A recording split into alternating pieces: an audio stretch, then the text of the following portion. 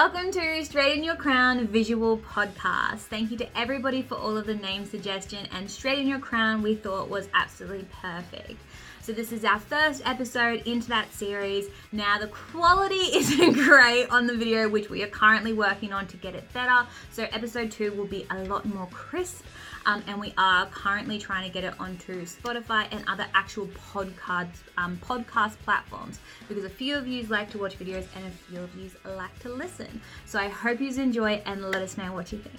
Hey queens, we have the beautiful Renee, Catt here with us today. Hey ladies, I'm so excited to be on this with you as the first one, and I'm so super excited for the business that you guys are doing and what you're doing for women as well. So I'm just here having a little dance in my chair as we do this first podcast. We might just throw it, I think, straight over to you, Renee. So, you're a very successful businesswoman and business mum, and, you're definitely entrepreneurial, and I think that you have a lot to share with our audience. And I mean, you're definitely a boss babe, so you definitely fall into that category. So who are you? What do you do, babe? It's so hard to sum it up because I struggle to do just that one thing, right? It's not in my nature. So I've got 3 sort of hats I wear, and the nutshell version is I've been known as a divorce go-to girl, helping people with their breakups. And then I have my company Separation Success, which is helping people do divorce differently. And then I do the sort of trauma therapy and relationship work on the other end as well. So that's me. And the mum, the business owner, all wrapped up into one. That's awesome. And that's definitely, why we reached out. But I think the biggest question is, why did you start to get into this? I think for 20 years I'd been in the travel industry, and, there was just a yearning in me to do something else and to help people. And, after my divorce, it was people were asking me for tips and things, and I said, how do you look so good? You're not supposed to you're not supposed to look good after a divorce. And it just rolled on from that. Like, how did you do it? What did you do? So I started sharing my story, what I did, and people started implementing that and coming back to me and going, wow, thanks so much. That really worked. And so it just evolved from there. And I love doing it. Like, this work lights me up. Then when it evolved into trauma therapy, because a lot of my clients I was working with their breakup stuff had some really horrible relationship patterns I was noticing, and it stemmed back to childhood. And so I went and studied trauma therapy. That Renee, and I'm sorry to sort of take this into a more somber tone than I suppose the excitement that we had at the start of the video, but I think, there probably are a lot of people in our audience and a lot of women out there, or even adolescents out there that, have experienced some sort of, abuse or trauma in their life. And how, as adults, do you see that be reflected? If they've experienced sexual abuse or just abuse of any nature, what is it that you see in adolescents, and then what is it that you see in adults, and how do you help them? I know that that's like a big question. What I saw was, the people who had childhood abuse, and yes, I would say it's probably about 95% of my client base have all had childhood sexual abuse, and men and women. So I work with both men and women, and, and that kind of is that is part of my history as well. And I never thought I'd have the courage or be able to help people heal from that. What I saw was that they were having bad relationship patterns. Their education had suffered. They were open and more susceptible to bullying as well, because most of the abuse was happening in a very, very young age, like around that 4 to 7, and sort of stretches up, from about 4 upwards. And that was just shocking to me to see all this history play out. And you would then notice they would have bullying in high school. They would have other sexual partners, like a lot of sexual partners in like that early sort of 20s kind of area. And then later on in life, they were then having relationship issues, either attracting narcissistic, toxic people into their life, or being cheated on as well. That's a big one. And then it plays out in the adulthood. So that's they're the patterns I've seen. And with the sexual abuse, it often is, you'll either become quite promiscuous, because what's happening is the mind is telling you you've got to have sex to have love or have a relationship.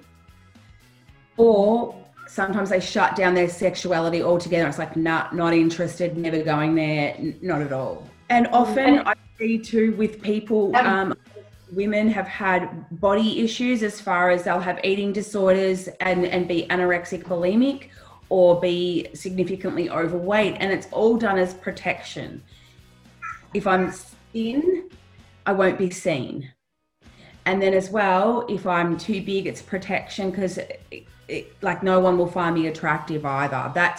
And these are what the women and men tell me. So that's really good that as well, because I personally know a lot about the whole body image thing. That's my cup of tea. And when it does come to trauma and obviously past experience and whatnot, the same thing. So when you're smaller, you want to hide, you want to be as small as possible so you can't be in the room, or other way around. If you're not getting seen and you're not getting attention, you eat and eat and eat to try and be that bigger person that's getting the attention. So it's definitely like all the things that happen in our lives, there's all reasoning for it. It's just being able to understand, okay, how did I get here? Why do I do this? Why do they keep doing these kind of things? So that's super interesting. But the easiest way for people to have a look at their life is do like a bit of homework, like start from 0 to 7, from 7 to 14, and chunk their life down and go, what significant emotional things happened in that time, and then look at, well, what did I make it mean about myself?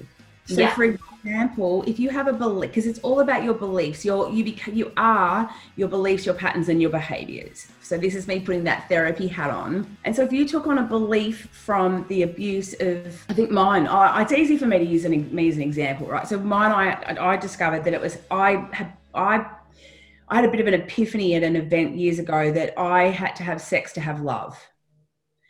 And so that played out why relationships weren't working either, because, one night stands no problem, because isn't that why you did it, to get that relationship? Because that's the pattern my mind was playing out. Now, it's not your conscious mind, it's your subconscious mind. And we hold our beliefs in that part of the brain that runs about 90% of our beliefs, behaviors, and patterns. And so if we also take on the belief is, there's shame then carried, like there's shame, there's guilt.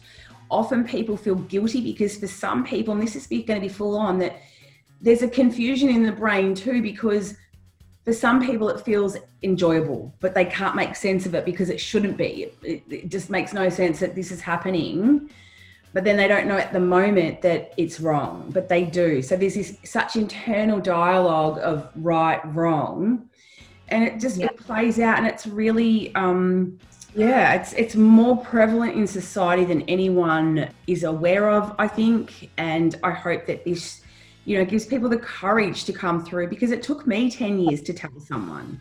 This is why we want to have these conversations, because, this is what these visual podcasts are about, where we start these conversations and, you can reveal information about yourself, which we so appreciate, because you probably don't realise the amount of people that you're able to help, or maybe see that, they're not the only ones out there that are going through this. And I think that's the thing. If we don't talk about it, like we think that it's just us that feel these things, just because no one else is talking about it. Oh, so obviously it's just me, but it's so not. Like everybody has, trauma. Everybody has things that's happened that has molded them into the person that they are today. But understanding it and accepting it is your only way that you're going to be able to actually move past it and move to that next step in your life.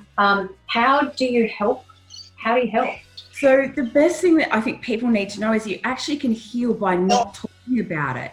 And isn't that amazing? Because when we talk about the problem and what happened, it actually strengthens the neural pathways in our brain to the pain and the event of what happened. Most people don't ever want to talk about what happened. So when I'm working with people, all I need to know is what's the pattern that's playing out in their life, so I can see what their beliefs are they've taken on about themselves.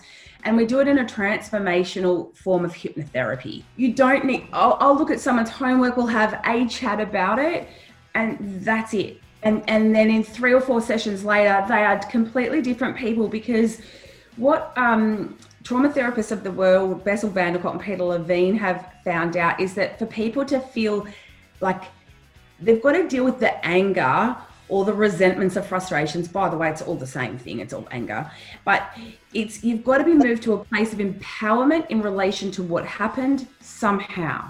And so when your body, because the trauma is trapped in your body, right? People say, oh, I've forgotten about it, it's in the past, blah, blah, blah. Yeah, but that's that little part of your brain, but your body still remembers it. And we have to work with the body. And so when you can let the body know, hey, you're safe now and it's all over, and you're moved to a place of empowerment and your body gets justice, that's like when people do a factory reboot on their whole nervous system and their world changes. Do you find, Renee, that as adults that have experienced abuse and trauma, do you find a lot of it is suppressed? I know that you said, there's people that don't talk about it, and we're having a conversation about it today because we want to bring light to the situation. That's right. But yeah, do you find that there's a lot of suppression that goes on, or how does that play out? Absolutely. Most people when I'm working with them, they go, oh, you're the first person I've ever told that. Especially for the guys, right? They're not taught how to deal with their emotions. Typical Aussie banter is, harden up, should be right, mate, grow a set. That sort of stuff of our humour that isn't really that helpful. It's not healthy at all. You push it down. It's like, at a kid's party, you blow up a balloon and you blow it up, and then you just pass it and the thing explodes. That's what we're like with our emotions. There's only so much you can hold in. We want you to get back to a place where you like that balloon a few days after the party, that annoying one when you step on and it won't bloody pop, because these emotions. But that's what we want you to be like with your emotions. So there's just less charge and your body is back to feeling more peace and calm. The triggers are gone. There's less reactive. Yeah, it is possible in 3 or 4 sessions to feel like that. So say if you're a big balloon about to pop and you need some help, where do you go? So people can reach out to me specifically on socials, or send me an email, or give me a call. Like, my phone number's up on my Facebook profile is pretty profile. My profile's profile. My phone number is on there, so people can just go to my Facebook profile, book a time to chat on my link, and just reach out and see if it's the right fit, because it might not be the right fit for everybody. Some people still feel they need to talk about it, and some don't want to. And that's the thing too. I think mental health, or even talking in general about yourself or your emotions, it's so taboo. Like, no one wants to do it. That's weird. For instance, I have a psychologist. I love talking about it because I need to get it out, and I want a third party's perspective on what the hell's in my life and happening in my life. And it makes me a healthier person because I have that outlet. And I think that people think that if you do go to see a psychologist, something's wrong with you. It's not wrong with you. You're trying to make yourself a better version of yourself. You know what I mean? It's so healthy and necessary. So if anybody is experiencing any of this, I 100% recommend reaching out to Renee, having a chat, or even too, like you said, Renee, and that's what I absolutely love about you. If it's not the right fit, it's not the right fit. And you can have a look and chat with someone else. And I'll be able to help them find somebody else who can help them if it's not me. You know what I mean? Like, there's enough people out there doing good work. It does need to be out there. And I mean, I still see a therapist every now and then when stuff comes up for me, because being a therapist and a coach, if I don't have a therapist and a coach, well, I don't think I'm being authentic either, but I'm still human. And even when my relationship of 3 years back in August last year, I went and had a quick check in with my guy to go, hey, is there stuff I need to talk about to make sure I'm moving forward? And what I wanted to say about that, having that third person, Brittany, and you're spot on about that, is while most of us feel more comfortable speaking to our girlfriends, I'm sorry, but our girlfriends aren't experts in mental health or therapy or healing. We're amazing at being there, but you need someone who's not emotionally invested in you, has a preconceived idea of you, to give you the right advice. Yeah, I literally said this to my therapist on Thursday. And I was like, I absolutely love my support network, my family, my girlfriends, whatever.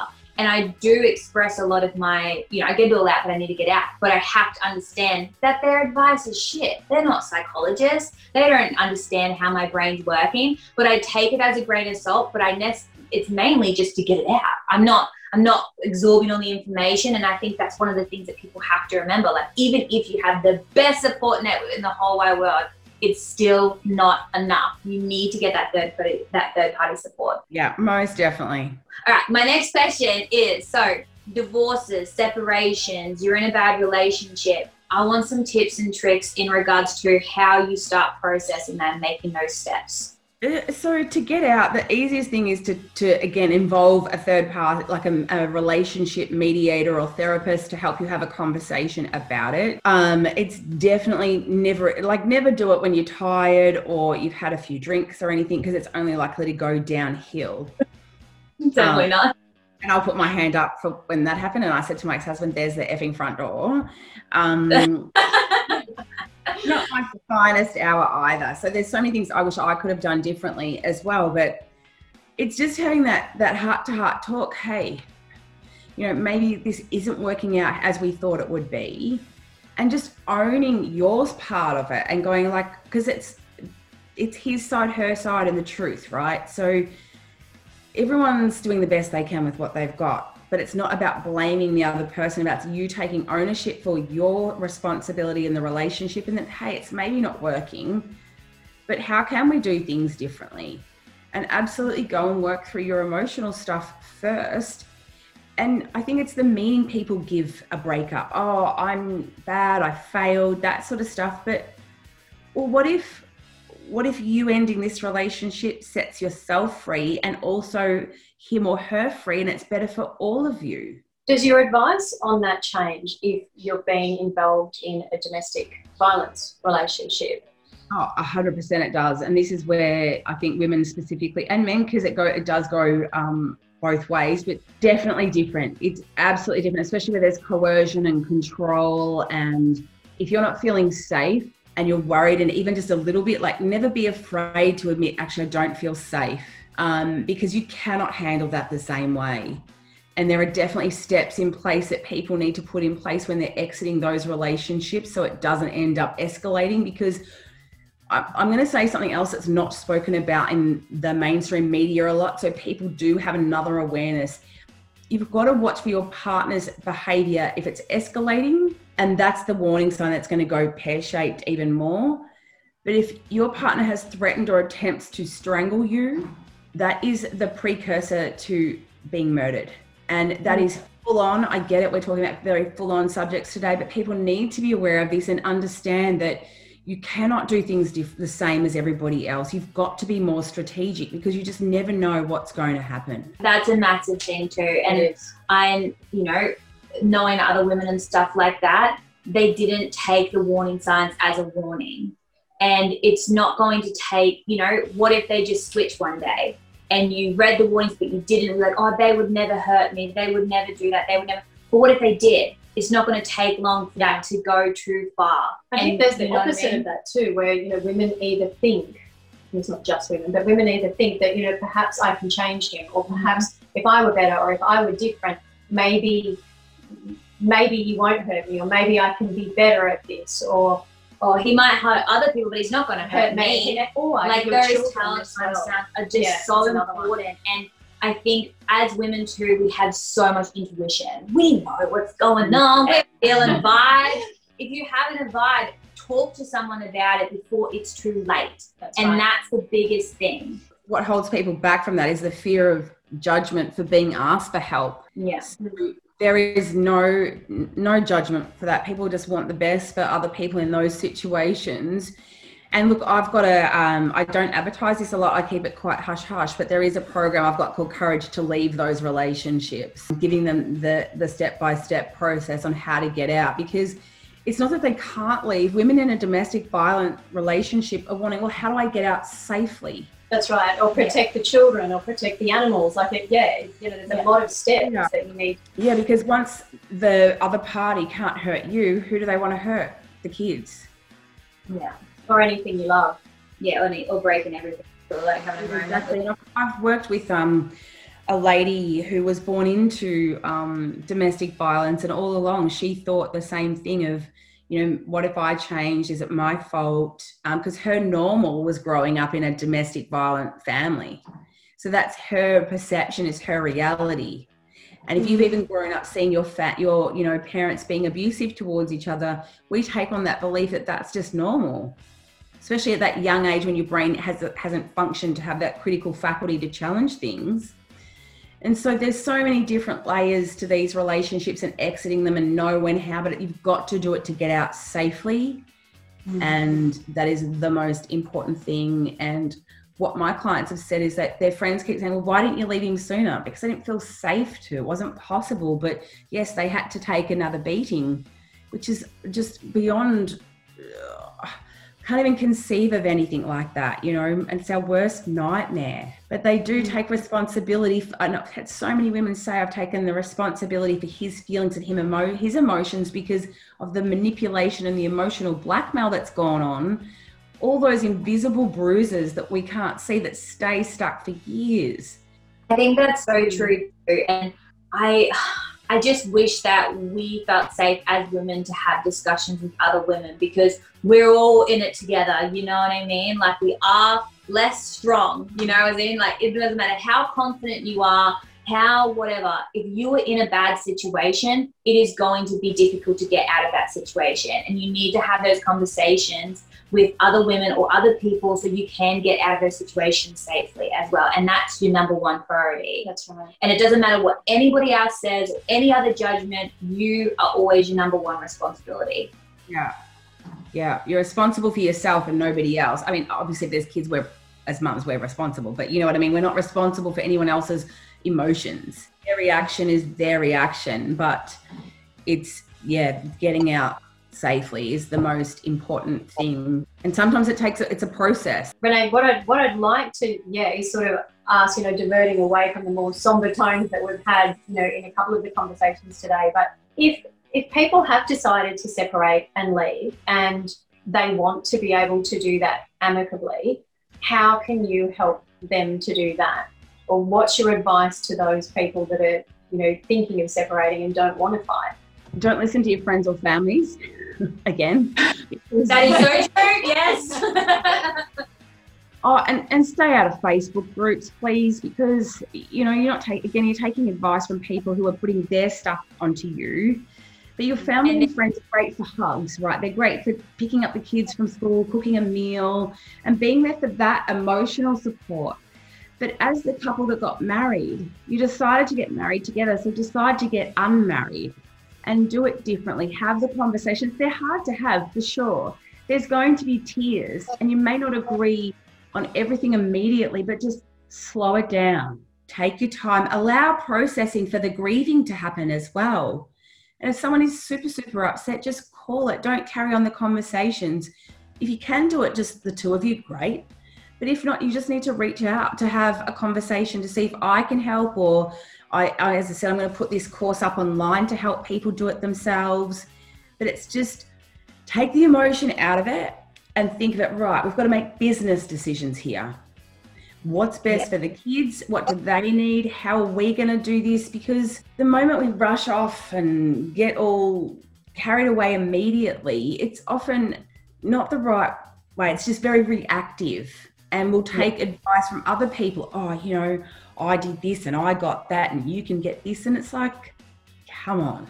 I think that's really important you say that too. And I think a lot of people feel like there's the way to do divorce. Well, there is no way to do divorce. With marriage, there is a way to get married. You have a ceremony, then you have a reception, and then blah, blah, blah. But there are so many different ways to do it. Definitely don't listen to other people's experiences, because it's not their experience, not your experience. Your experience is going to be different. Mm-hmm. And you can do divorce or separation however you want. And that's, I think, having that third party support where you can talk these things out. Okay, well, this is what's important to me. This is what's important to me. Okay, how do we make that work together? And what's our main priority out of this? The couple know their kids and their life and their family dynamic better than anybody. No judge. That, but otherwise, if you end up in court, you lose all that power. It's taken out of your hands. So stick at it. Get somebody helping you, working through it, who's just can do a better job than you guys can. I definitely agree with that. That's absolutely fantastic advice. So you have I want to plug your online course or seminar, retreat. So sorry, I'm not even thinking anymore. You have an online retreat coming up. Tell us a little bit about it. Just before she tells us, I think this is the first of its kind in Australia as well. Yeah. Which is pretty cool. Awesome. Yeah, I'm a bit excited about that actually. It's beyond the breakup boot camp, and it's a day to work on yourself, to help you heal, and you're going to be given a whole plan to set yourself up for the next 6 months, because typically you need to stick to something for 6 months to really get the transformation in your want. So I want people to be able to just have this day with me and go out and live life for 6 months and implement the stuff from the retreat into their life daily. And it's going to be really simple. It's just staggered over the day for 3 parts to help them reflect, release, and then redesign what they want to create. So I am very excited about it. And with retreat too, it's like a COVID retreat. It's all virtual, so you can do it in the comfort of your own home in your pajamas, which is the best thing about it. Hello. Active wear even better, right? Yeah, that's right. Sounding better. You know, have your mum bun in and no bra and just sit there and just chill out, because it was too hard to sort of plan something with all this uncertainty. And people really need to have the certainty in their life that this is definitely going to happen. I can definitely get this healing, and it's definitely going to help me, and it's definitely going to go ahead. No borders, no outbreak or whatever's going to stop this going ahead. So I am really excited about it. It's going to be super cool. So we'll put all of these links into this video so you can go have a little look and see if it's something that you might be interested in. But I think we need to call it. I feel like we've talked for 3 million hours, and I could keep talking. We could just I could listen to you all day, Renee. It's so interesting. But thank you so much. Really appreciate it. And thank you so much for being so raw and so honest and so helpful to everybody that, is going to watch this, because, you could actually really make a real difference. I'm just super grateful for being on here and having the opportunity to share this. And I love what you guys are doing with, helping people on a different level as well. So it goes, grateful. What we do. Yeah, we need to look after each other. So thank you so much, and we'll talk soon. Bye, ladies. Living in the